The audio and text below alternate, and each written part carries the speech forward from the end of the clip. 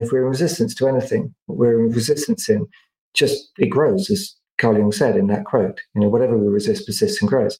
So what we're doing is we're tapping into the emotion in order to reclaim an aspect of yourself, as Carl Jung put it, in order to reclaim part of ourselves that we may have rejected, and therefore to become more whole. And because we're becoming more whole, we're then more in alignment with our true nature, and therefore in alignment with Mother Nature. So nature is not just nice and soft. It also has storms.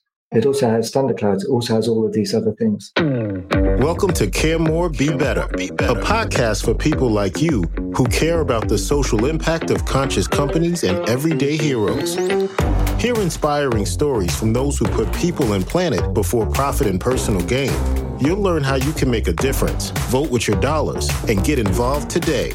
Here's your host, Karina Belizzi. Hello, fellow do-gooders and friends. I'm your host, Karina Belizzi. As I alluded to in last week's interview with George Paxinos about his work of ecofiction, the new book titled A River Divided, we are diving into 2024 with a focus on the power of literature, art, and human connection. Today's discussion is a continuation of that thread. I'm thrilled to introduce you to an eco-artist, Alexander Inchbald. Alexander is the visionary behind the #Masterpiece movement, a profound journey to inspire creation and sync with Mother Nature. His experiences painting in some of the world's most breathtaking locales have led him into a revelation of sorts. He believes that we're not mere spectators in an uncontrollable universe, but rather active architects of our own destinies. His retreats span some of the world's most beautiful landscapes in the world, from Kyoto to Wadi Rum in Jordan to a recent retreat in Belize. He hosts these transformational experiences with pioneers, misfits, and visionaries who explore the flow of wealth, health, creativity, and love. So what better way to welcome 2024 than to dive into this topic of transformation and purpose together, in part through the power of art, with Alexander Inchbald. Welcome to the show, my friend. Thank you so much, Bruno. It's a genuine pleasure to be here.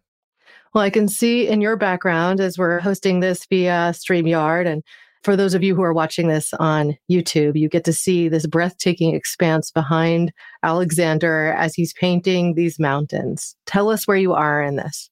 Yeah, so this is the longest glacier in Europe. It's called the Aletsch Glacier, and it's 22 kilometers long, which in miles is probably around 15, 16 miles long. It goes all the way from up here. If you're watching on the video, on the painting, you can see there are actually three small mountains up there. One of them's called the Eiger, and we know the Eiger because of the north face of the Eiger, this kind of wall of rock, which is legendary and is a place where many climbers go. The next one is the Jungfrau. We kind of know the Jungfrau because it's the top of Europe, and on Her Majesty's Secret Service, the Bond film was shot there. And then the third one is the Munch, which we know a little bit, or the Monk, which we know a little bit less about. And this glacier goes all the way down from these three mountains all the way to the bottom. And the place I'm standing is kind of quite famous if you live in this region. And I went up there. It's about 2 hours drive from where I'm sitting right now, 2.5 hours drive.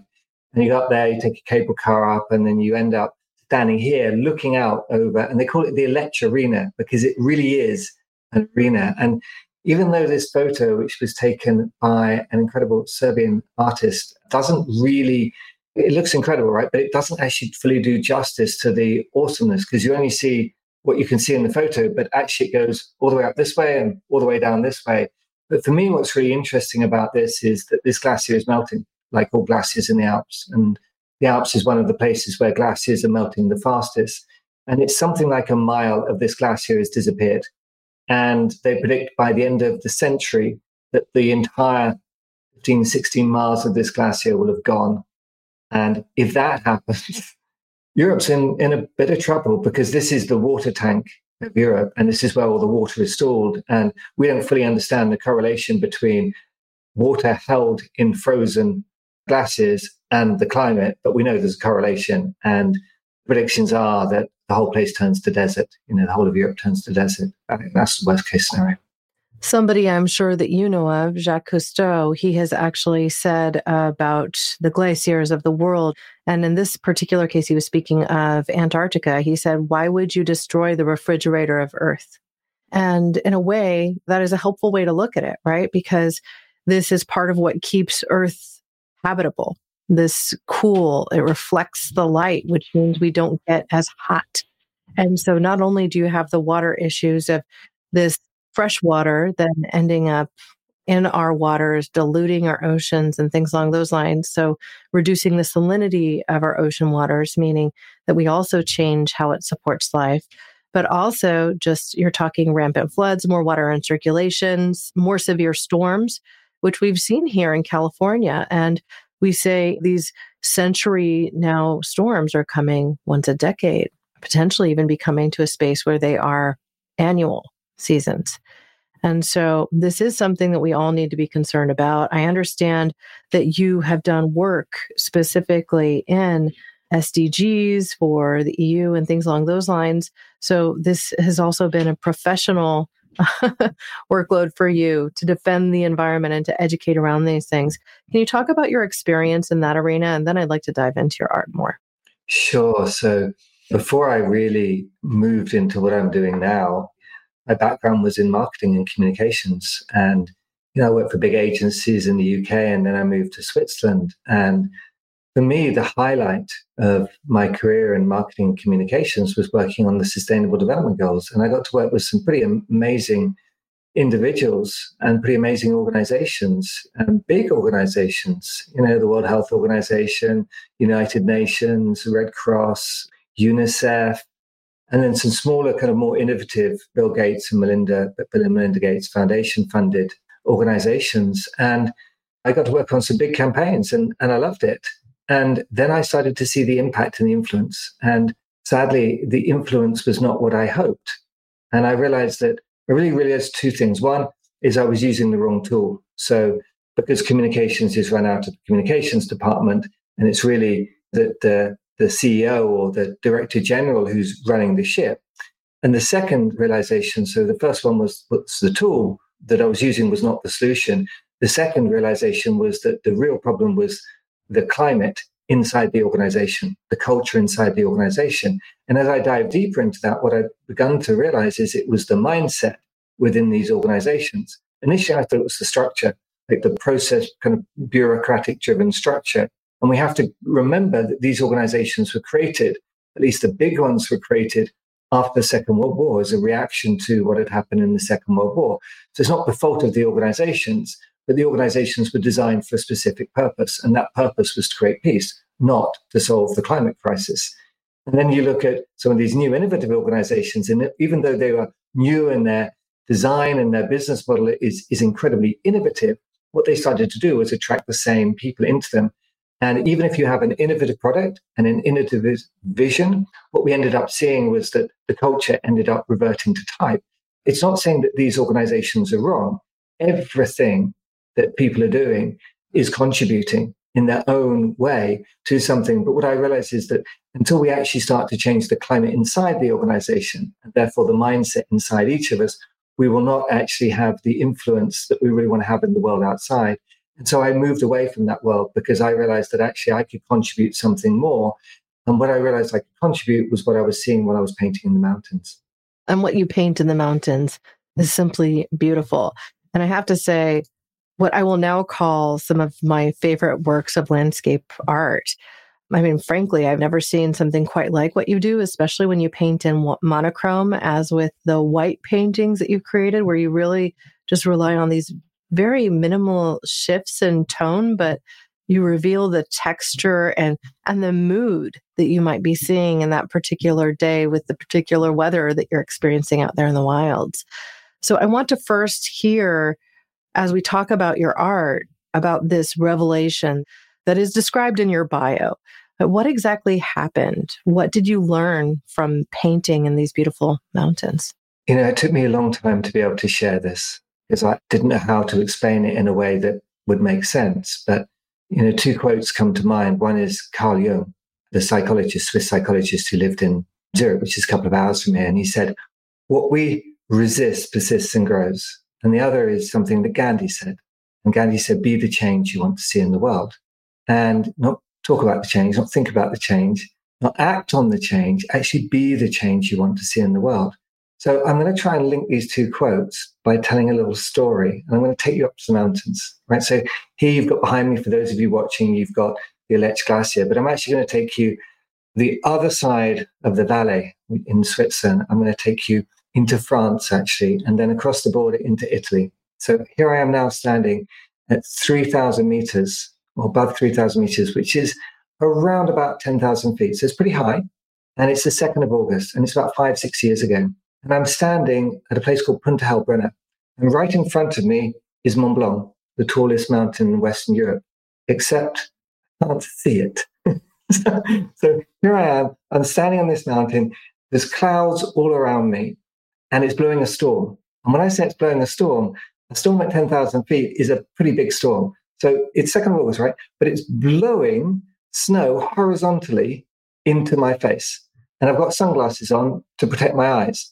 But what I realize is that the snow is so moist, so humid, that the lenses of the glasses are steaming up. So I have to take the glasses off. So now I'm getting stung by this, literally, they're like pellets flying into my eye.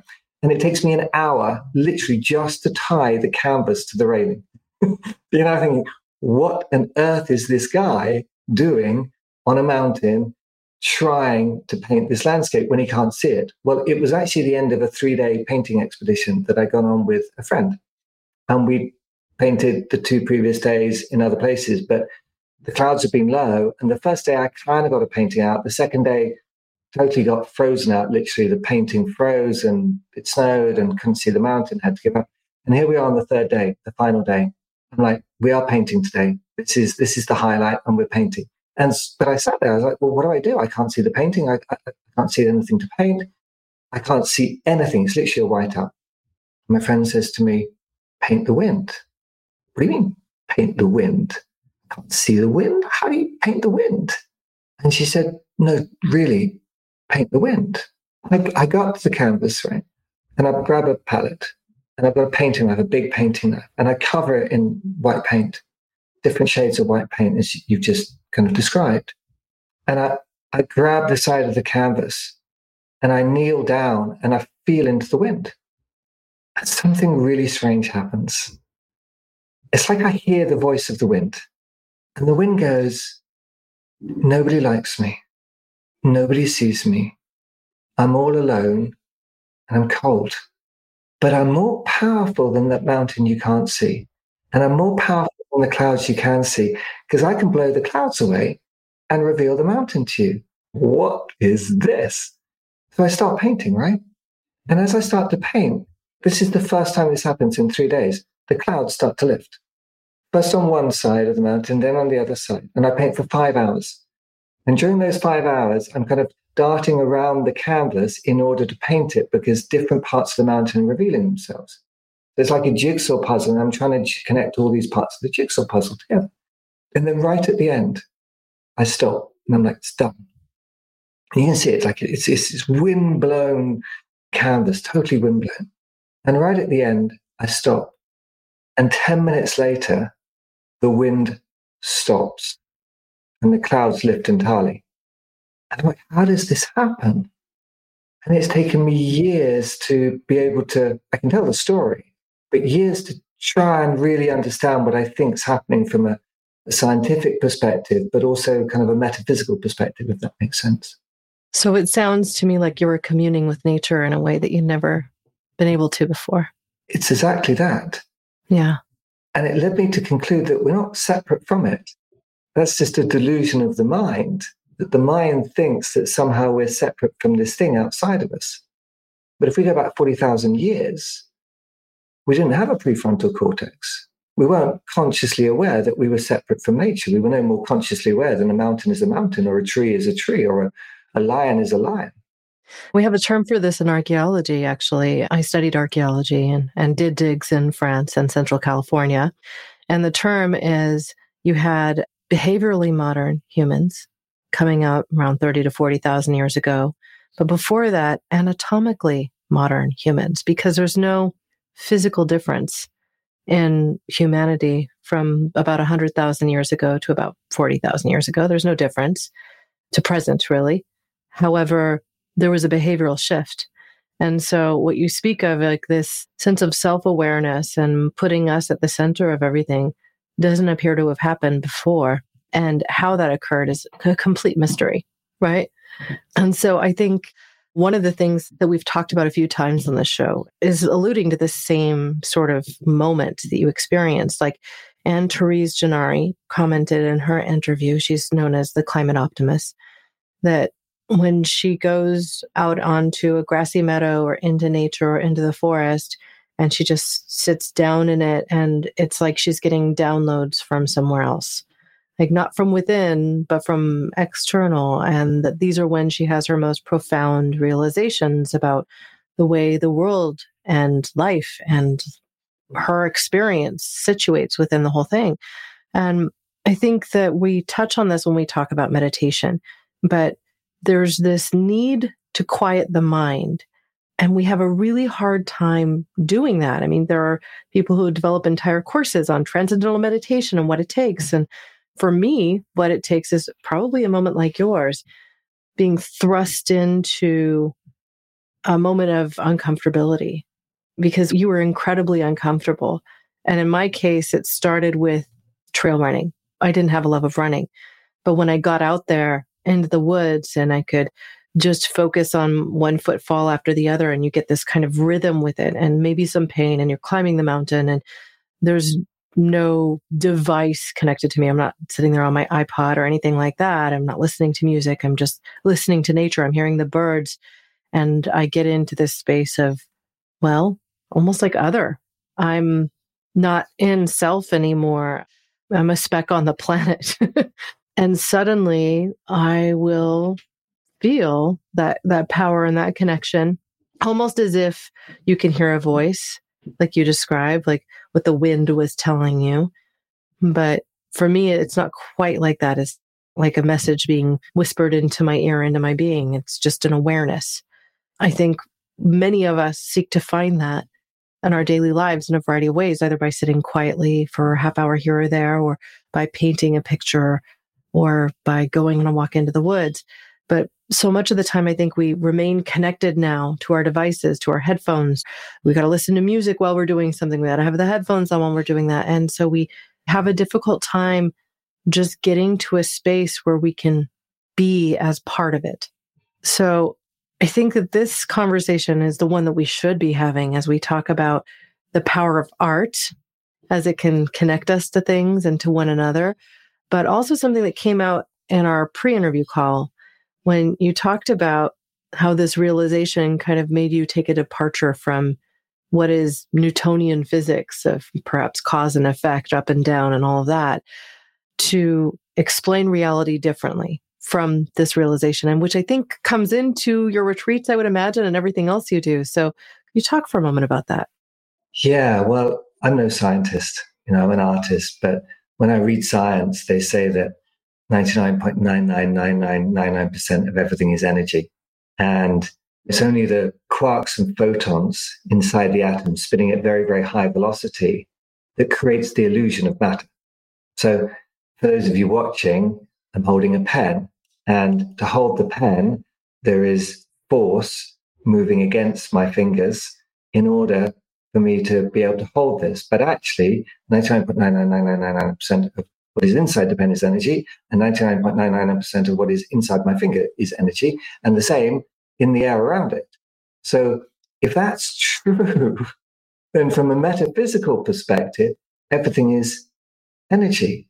And we're just putting out energy and receiving energy. And I was listening to one of your interviews with Paul Hawken in the introduction to it, and you were talking about the science, and you were saying, we don't fully understand the connection between a forest and the climate. Well, I would say we don't fully understand the connection between a human and nature. But what we do know, because we've experienced it, is when we align ourselves, as Paul was talking about in that same interview in Regeneration, when we align ourselves with our true nature, we have to be in connection with Mother Nature, because our true nature is a part of Mother Nature. So that, to me, has to be the start point. It has to be about how do we actually disconnect from our devices, connect to our true nature, which is an aspect of Mother Nature. And the journey into that, I mean, I go up and stand on a mountaintop. Not everyone has to do that. And we don't necessarily take people up the top of mountains and then put a canvas in front of them and get a wind blowing at 60, 70 kilometers an hour, or 50 miles an hour in order for them to have the experience. We do it in a different way. Sometimes we do put paintbrushes in people's hands, but we tend to do it in a slightly different way in order for them to connect to their true nature. I mean, when we first connected, that was my assumption. I assumed that you put the canvas at the center somehow of what you would work to do with those that would attend these retreats. And it makes sense to me, given your experience and what you've had to share with us thus far, that that wouldn't be the central piece. So when you do use art as a part of these powerful connections, how do you use it and what do you find that people gain from it? We do use art. We did a retreat in the Swiss Alps, not a million miles from here. And the first piece I got people to do was just to paint something that they saw with watercolors and just to feel into what they saw and to paint it as beautifully as they could.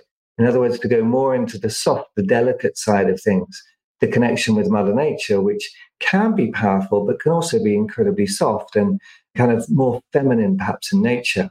We also use it in a very different way. And there is an aspect of ourselves that most of us have neglected. So when we talk about connecting to Mother Nature, it feels very soft and warm and lovely and delicate and very feminine and very kind of being held by something. But there's also another aspect of us, and that's the masculine side, the kind of the warrior, if you like, the samurai, the sorcerer, the alchemist, and very, very different energy. And most of us have rejected that. So a lot of us have gone on this journey and gone on the journey of reconnecting to who we are. We meditate, mindfulness, we go on retreats, we do all of those things. And then we come up with an idea and we're like, oh, I have to bring this idea into the world. But what we've done in the process of doing that is we've often rejected the one thing that we need in order to bring it out into the world. So we also use art in a very different way, actually to tap into that part of ourselves, which is the power, the real power within us, which is connected to Mother Nature. So if you look above me in this picture, for those of you who are here, you'll see there's some dark storm clouds here. And these dark storm clouds actually preceded a massive storm. And there's a video of this. The video of this painting is called The Love Economy. I think you can probably Google it, Love Economy in my name, you'll find it on Vimeo. Literally, this whole storm comes in, and there's a point at which the whole image shifts. 2 jets fly across the sky. I won't tell you more than that, but the whole thing shifts. And then the storm comes in, and the whole thing changes. And so there is a part of us which is the storm.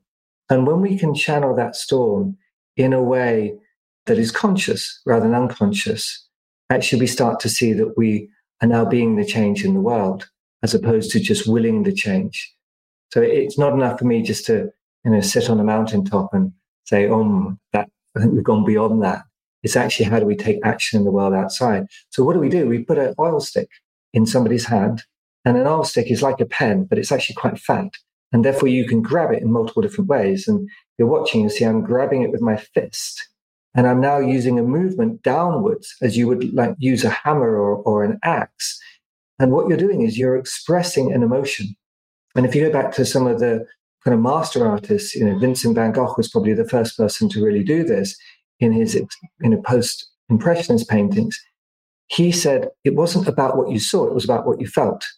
And so in that sense, everything is a self-portrait. And what we have is we have emotions attached to experiences. And if those experiences are traumatic experiences where we've rejected part of the world and we're like, I'm reacting to that, then we're in resistance to it. And if we're in resistance to anything, what we're in resistance in, it grows, as Carl Jung said in that quote, whatever we resist persists and grows. So what we're doing is we're tapping into the emotion in order to reclaim an aspect of yourself, as Carl Jung put it, in order to reclaim part of ourselves that we may have rejected, and therefore to become more whole. And because we're becoming more whole, we're then more in alignment with our true nature, and therefore in alignment with Mother Nature. So nature is not just nice and soft. it also has storms. It also has thunderclouds. It also has all of these other things.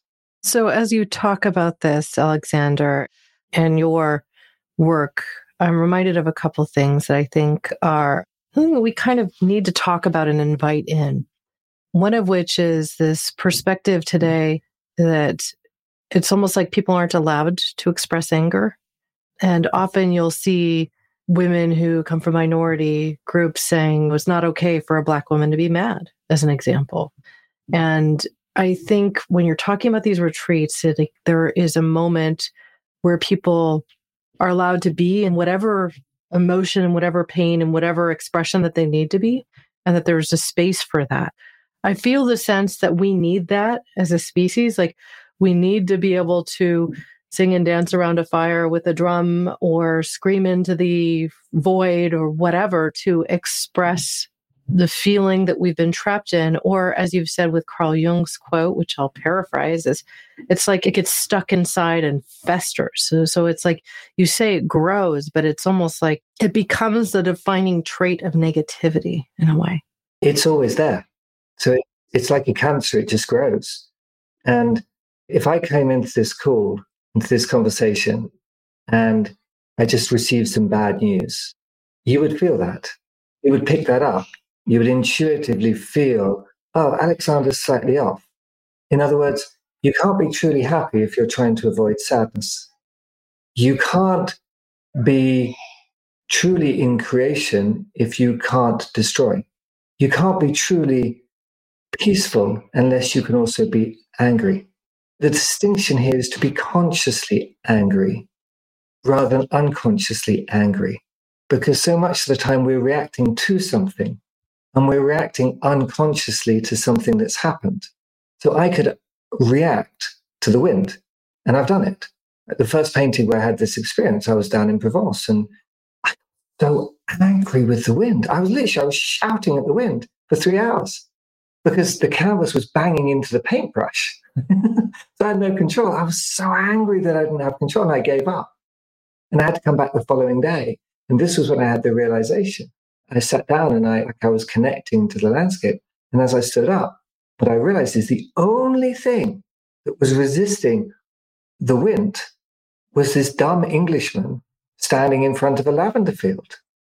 Everything else, Karina, the tree was blowing with the wind, the lavender was blowing with the wind, even the canvas was blowing with the wind. But the only thing that was not blowing with the wind was this rigid Englishman trying to create a painting in nature.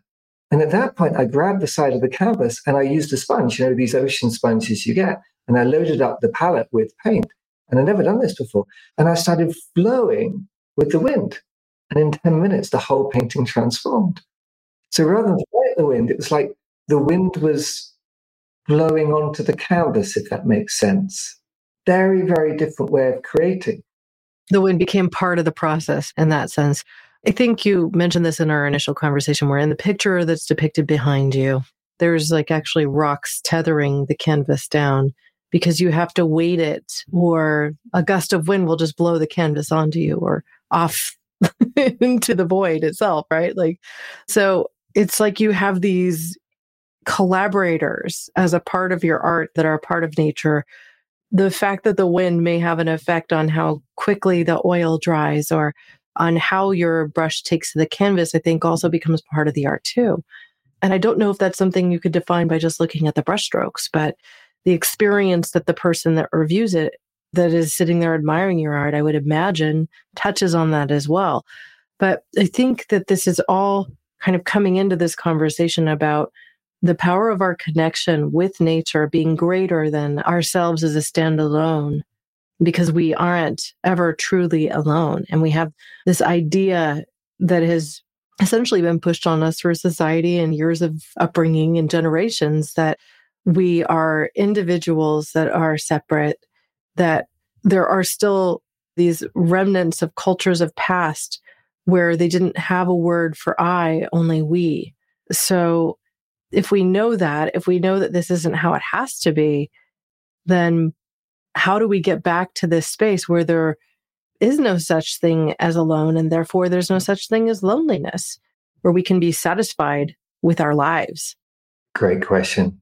And I think you're right. I often ask myself, who is creating the painting? Who's really creating the painting?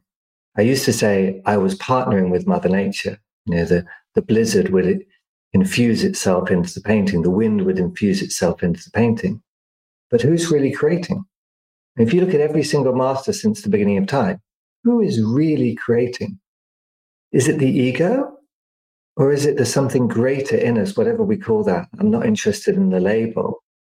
And that, in my experience, is connected to all of it, whatever we call it, Mother Nature, universe, energy. Frankly, it doesn't matter. It's another label. How do we do that? Well, my observation, my research has led me to conclude that there's only one thing in nature that is not always in harmony with nature, and that's the human mind. It's the only thing that I've observed. Everything else, look at this landscape behind me. Everything there is in harmony with nature. Even the canvas is moving in harmony with nature. Even if it's tied down, it's still in harmony. The rocks may be there, but it's still moving very slightly. So the only thing that can actually move us out of harmony with who we are, who we were born to be, is the human mind. So then the question is, okay, what do we do? Do we destroy the human mind? No. Like, without the mind, we wouldn't be able to position ourselves in time and space. We wouldn't be able to know that I was supposed to be here on this call at this moment. Nothing would happen. We'd never meet up. We'd never eat. We'd never do all of these things. So the human mind has a purpose.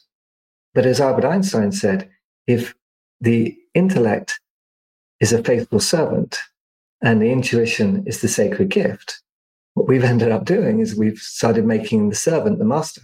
And so if the mind becomes the master, then we're suppressing our connection to what I call the artist inside us, which is in connection with all of it. So paradoxically, how do we actually change that? Well, this comes into Carl Jung's work around the shadow. So he talked about the shadow, the aspect of ourselves that we've suppressed or rejected. And a lot of great coaches out there work on affirmations, which is going into the positive. But what we do actually is going into the shadow, going to the negative, because if we're connected to all of it and we've suppressed part of it, then that's the part we need to reclaim, in his words. One of my partners, a guy called Peter Koenig, who's looked at our relationship to money for 40 years, pioneered a process that he calls reclamation work, which is actually taking Carl Jung's work a bit further and saying, actually, how do you reclaim that aspect of yourself? And while he developed it in relationship to money, it can actually be used for everything. And so we not only do we affirm something in the positive, but we also reclaim something in the negative. Right? So we're reclaiming an aspect of ourselves that we may have suppressed. And whatever we're reclaiming is something which we're in resistance to. So if everything in nature, go back to that story of me standing in front of the lavender fields, if everything in nature is in flow, the only thing is this dumb Englishman standing there not in flow, then he's got to be the one in resistance to it. So what is he resisting in nature? And then we reclaim whatever that is. And that's really the work that we end up doing. It's very deep, it's very profound, it sounds simple, and it is actually on the face of it, but it goes pretty deep pretty quickly. So I think people thus far, if they've been following along, might be getting a taste of what they would experience from one of your retreats. But I'd love for you to talk about the sorts of takeaways that they might expect if they were blessed enough to be able to go to Belize with you or into Switzerland or wherever your next retreat happens to be. What is that experience like? Let's take Belize. So we went there with one of my partners, Jack Mazzola. He'd come through Masterpiece, and his masterpiece was something called Deep Dive. And he's a dive instructor and scuba dive instructor. And so we went to Belize so we could dive. And we took a group there and we spent the first couple of days diving. Actually, I didn't lie to say I dived. I arrived with COVID. What a bummer. So you did not get to experience the depth of the blue hole or the tropical diving that they enjoy there. No. So they go diving, right? I'm in bed. And then they come back and I run a session with them. Then the following day they go out spearfishing, like really to be in harmony with nature. It's the end of a tropical storm. In fact, it was supposed to be a hurricane. It was downgraded to a tropical storm. So they're out on the boat and the boat's kind of all over the place, lying in bed. Anyway, to answer your question, what do they end up with? I mean, people came there with some pretty deep stuff. One man, his son had committed suicide. Another, literally the first morning he got there, his mother died. He knew she was sick, but didn't expect that to happen. He literally dived straight into that. Now, that's probably as deep as we go, right? Because the fear that is beyond all fears is death. And that's the greatest pit, it's the greatest resistance. Why? Because we're afraid we haven't fulfilled our potential in life. So we go all the way down to things like that. But we can also look at relationships, relationship to money, relationship to time, relationship to power, relationship to love, vitality, intimacy, things like that. So what do people leave with? Well, these guys left, I mean, they were totally transformed. This guy whose son is no longer here realized actually the gift in that, which sounds strange, but somehow realized that his son wanted him to live, not stop living. The time that this other man took to just take in the fact that his mother was no longer present gave him the space to be able to go back differently, because he was having resistance in relationship to his family. So those are kind of pretty big changes. What most people leave with is a sense of peace. And it's not a momentary sense of peace. You know, when you go on a retreat and you come back and it's like, it's a suntan effect. It changes after 2 weeks. What's going on here is actually deeper than that. It's actually happening at a genetic level. I'm not a geneticist, but we know thanks to epigenetics that what happens in the world outside changes what goes on inside. So if we change our relationship to the world outside, then something will happen inside.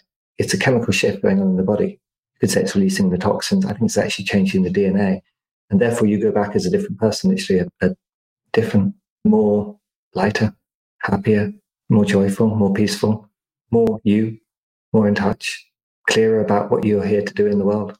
You know, what you're called to do, what your masterpiece is, what your mission is, what the next steps are, why you're here. So I think this is the perfect opportunity for us to talk about your podcast, Masterpiece, right? I would like for you to share how you conduct that show, because, I mean, people here, they're listening to a show, a podcast about social impact and sustainability, regeneration. We're kind of touching on all of these things at once. But really, if you were to have the greatest impact creating your masterpiece life or creating the masterpiece artwork that you might seek to create, really what you're talking about is having that greater impact. And you seem to share the stories of people you've deeply connected with on this particular show. So what is the intention there? What are you working to do with that? So for me, it's interviews with people at any stage of their journey, from before the idea all the way through to creating their masterpiece. The intention is to inspire people that there's a masterpiece inside every single one of us. The word masterpiece is really interesting. Most of us think it's kind of a more masculine thing. Actually, it comes from a Dutch word, meesterstuk, and it means to attain the level of mastery. So then you ask the question, well, what is mastery? Well, mastery is being able to perform something with excellence. What is a piece? Something in harmony with the whole. So what is a masterpiece? Creating something through the act of mastery in harmony with the whole. So there are masterpieces in every single facet of human society. Everything from cars to books to innovative, regenerative ecosystems to new foundations and platforms to new initiatives. So for me, anything that is created in harmony with the universe and is regenerative and is created from that inner space, not from a I ought to, I must, but actually from an inner space of I'd love to do this, can become a masterpiece. So I think that naturally leads to what would be one of my final questions, which is really, how do you help people identify what that masterpiece is if they don't even know yet? Like, how do they capture that? Because I think part of what leads us to dissatisfaction, especially if people are in middle life and questioning their past, and they may have had some trauma that they're working through. They may have, heck, like me, been blindsided by something like your best friend from college being murdered randomly out of nowhere. So each of us carries with us some of these experiences that can be negative and that can overshadow us and that can cause us to question literally everything about our lives, but without having direction with which to really feel confident. How do you help people on that part of the journey? Well, I go back to that piece you shared earlier about disconnecting. So there we are, connecting to our headphones all the time, connecting to devices all the time. But it's not just the devices we're connecting to. We're connecting to our thoughts all the time. And our thoughts are then leading to our actions. And our actions are then creating a reality out there of all these things we ought to do or we must do. So if you take somebody out of that location, you take them out of their doing what they ought to do, and you take them into that inner space, And you help them to understand why they're experiencing resistance out there, whether it's a marriage not quite working out or conflict at work or whatever it is, right? If you can help them to understand what that resistance is causing that resistance, and it's not outside. So normally we point the finger outside. We can understand what that is, and then we can shift our relationship to that. Then we can start to hear, truly hear. So the mind then at that point goes silent, totally silent. And when the mind goes silent, we truly hear things. But most of us can't hear because we're out there dealing with that and dealing with that resistance. And so when we break that relationship for long enough, we start to hear. And what we've observed is that there are 4 things that stop us. Our relationship to power, hierarchies, people above us, below us. Relationship to love, so thinking that love comes from outside us rather than inside us. Relationship to money, so thinking that when I get enough money, I'll be able to do it. And our relationship to time, I have to do this now, rather than actually time is something that flows through us, kairos, rather than chronos. Chronos is watch time, kairos is experience time. And when we get into that state of experience time, which is a natural state of time, we're actually stepping outside of chronos. We're actually stepping outside of space and time. And then we hear. And it's inevitable that we hear, because there is a design which we're here to bring into the world. And that is our masterpiece. That's our level of mastery. So when we quieten ourselves enough, we will hear it. We actually go through a more structured process than that. So it's not as simple as, oh, okay, just quieten the mind. We actually focus on each of those areas. And then what we do is we help people to work out their mission. So once they work out what their mountaintop is, then we can work out the pathway up the mountain, which is the masterpiece. And the pathway may not be completely clear. It looks like you could go straight up, but you might take a roundabout route, as most of us do, in order to reach our mountaintop. And once we've got that, then we kind of know what the person is called to do. And then they'll refine that as they go up the mountain, because the pathway will take them in a certain way up the mountain. And so the masterpiece itself, it's kind of interesting, is both the outcome, but also the journey. And it's the journey that's the most important. It's not actually what you achieve with it.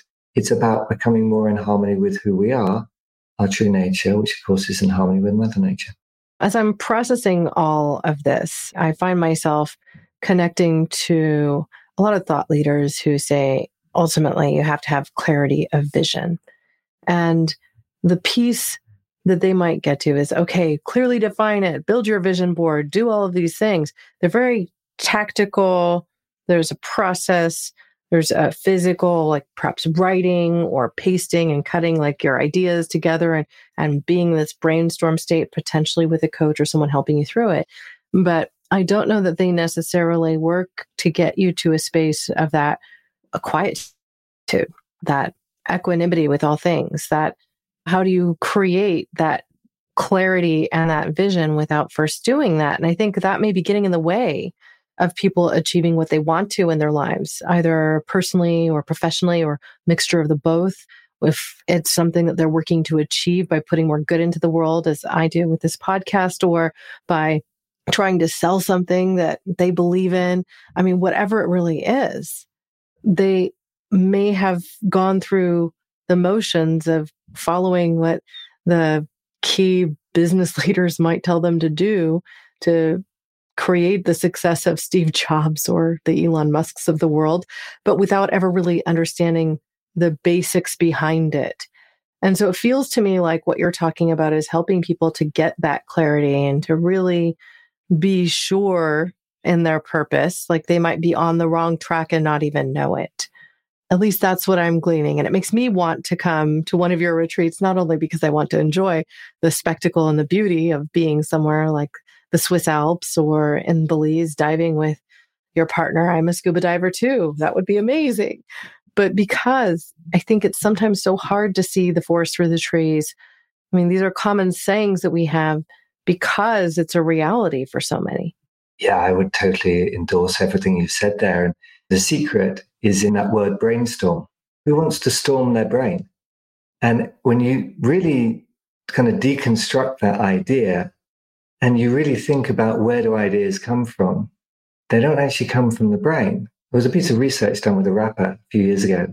they were looking at which side of the brain lights up when you're creating versus repeating. So rap is really interesting, right? You can put him into an MRI scanner and he can repeat a song and he can create a song, right? From scratch. And they wanted to look at the comparison and see which side of the brains light up. And they actually demonstrated the myth of the idea that right is creative and left is logical. And actually researchers, any neurologist has known this apparently for decades. It's just that the media picked up on this idea, right, left brain. Not true. Different sides of the brain light up with each one. What was really interesting about this research that they didn't expect is that what they discovered is that when he was creating in this MRI scanner, you can't put an artist in there because the canvas doesn't fit and stuff. You can't put a poet in there because when he was creating, it was a he, they noticed there was a pause between the word coming out of the mouth and the brain lighting up. What? There was a pause between the word coming out of the mouth and the brain lighting up. Now, fraction of a second, right? But they were able to distinguish this. So the question they asked themselves is, where was the idea coming from? And the conclusion they came to, and this is in a scientific paper, is there was some, I quote, outside agency. So where does true creativity come from if it doesn't come from the brain? Because that to me is innovation. And that's where brainstorming comes in. You storm the brain in order to come up, you put pressure on the brain in order to come up with 5-10% change. But that's not where true creation comes from. True creation is linked to our intuition. And our intuition works when we go silent. And if you ask yourself this question, you'll go, when do your best ideas come to you? And I've asked this question of hundreds of people. When do your best ideas come to you, Karina? I think Mihaly, I can never say his last name. I think Mihaly's, I'm just joking, but I can't pronounce it. He wrote this book called Flow about this meditative state that we get to when we're in the midst of something that doesn't require a lot of brain power, so to speak.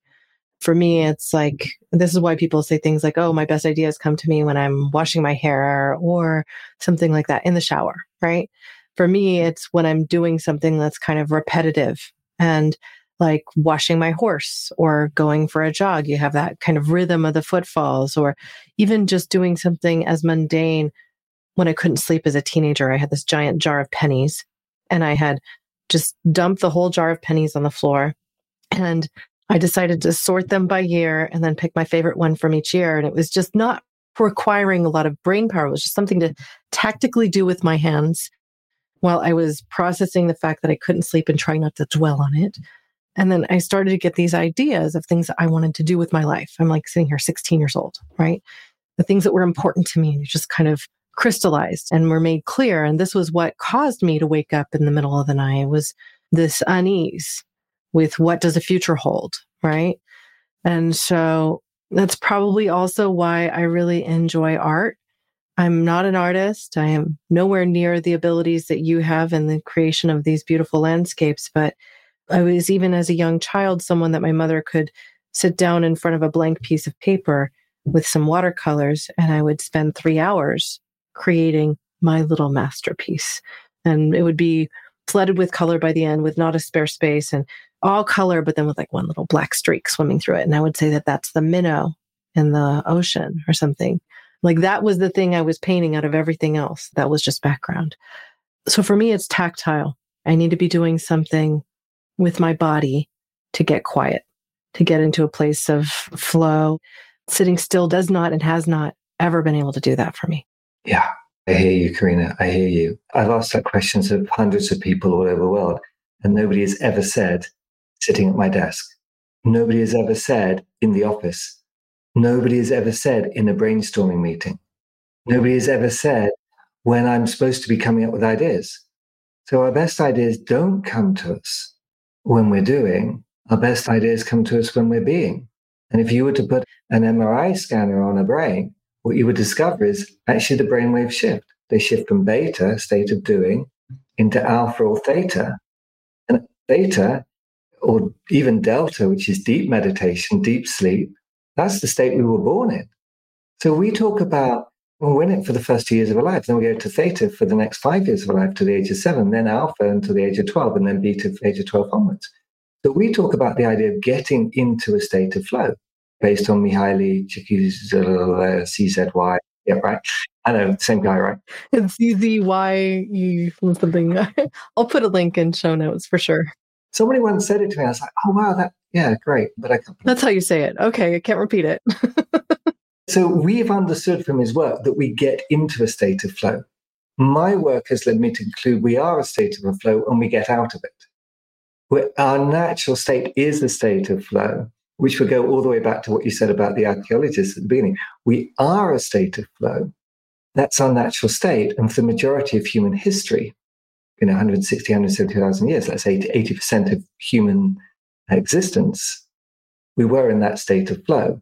And then the prefrontal cortex came in and the mind started to develop. And then 10,000 years ago, we started to settle down and create crops and put ourselves very slightly above Mother Nature. In other words, we can sow crops and we can control things and we can domesticate animals. And then we created cities 5,000 years ago. So for 90 to 95% of human history, even more than that, we were a state of flow. And we're born a state of flow.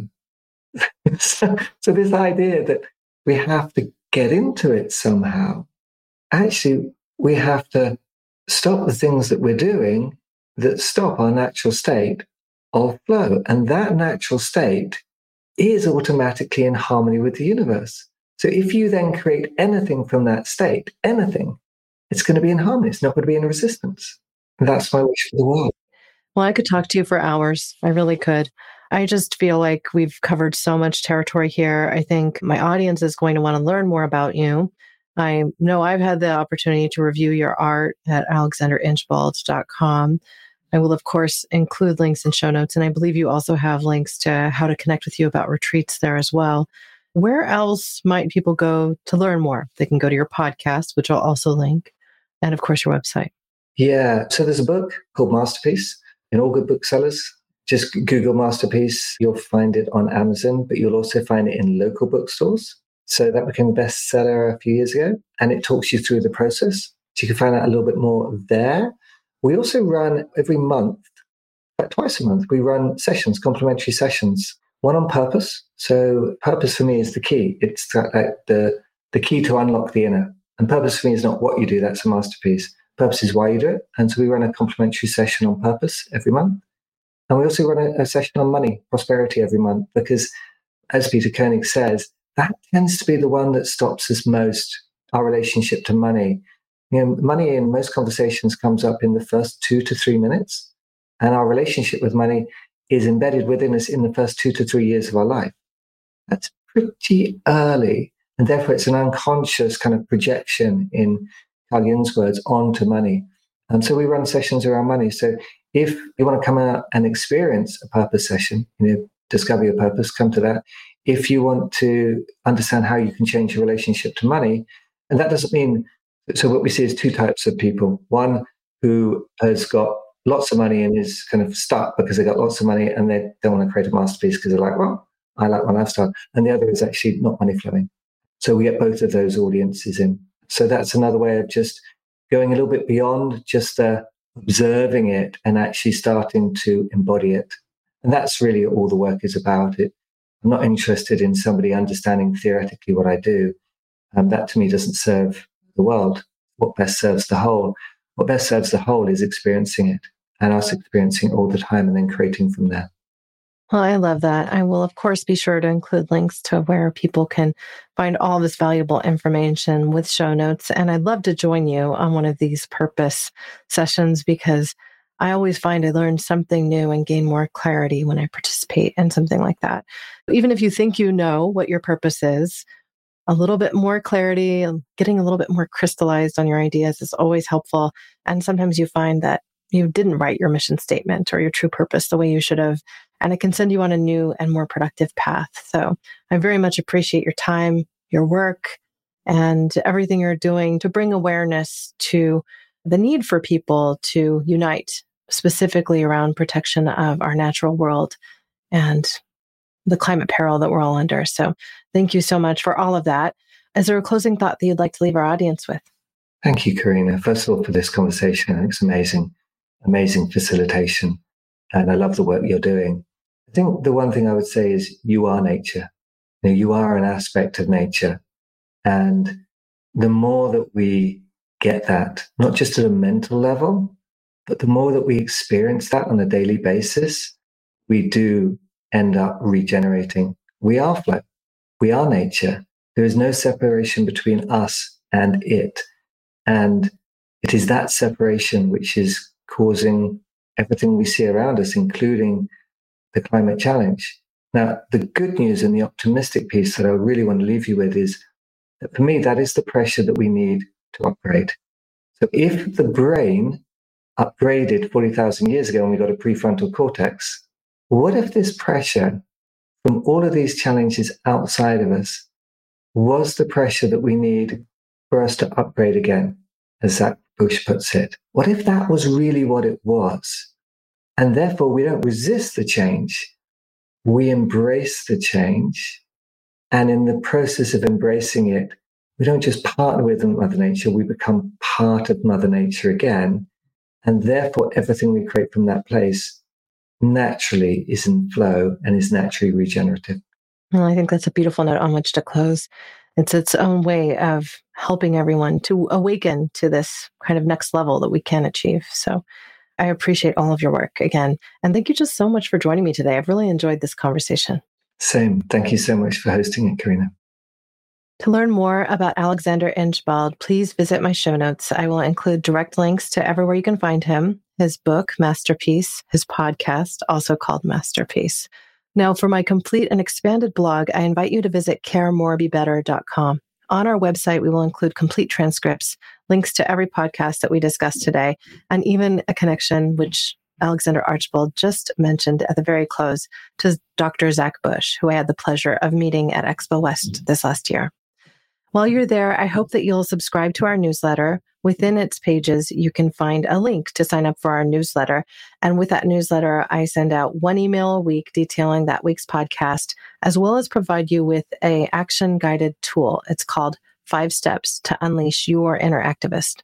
Really, more than anything, it's a project management guide. It happens to have focused links on climate science and how you can learn more as well, but really operates as something that you could use for almost any project you're looking to undertake in your life. If you enjoyed today's discussion, please subscribe and write us a review or give us a 5-star rating on whatever podcast platform you happen to be finding us. On YouTube, that could be a subscribe, click that bell to always, and give us a thumbs up, write a comment. All of that, again, helps more people reach this content. And I want to say one final thing. I appreciate every single one of you in the audience. I know sometimes these discussions can open your mind to new ideas, and that's really everything that this show is about. We invite you to care more about a specific issue, about yourself, about your environment, so that we can create a better world together. This is a community effort. We can care more. We can be better. We can dream of a better and brighter future. We can get to a space where we evolve into a higher self too.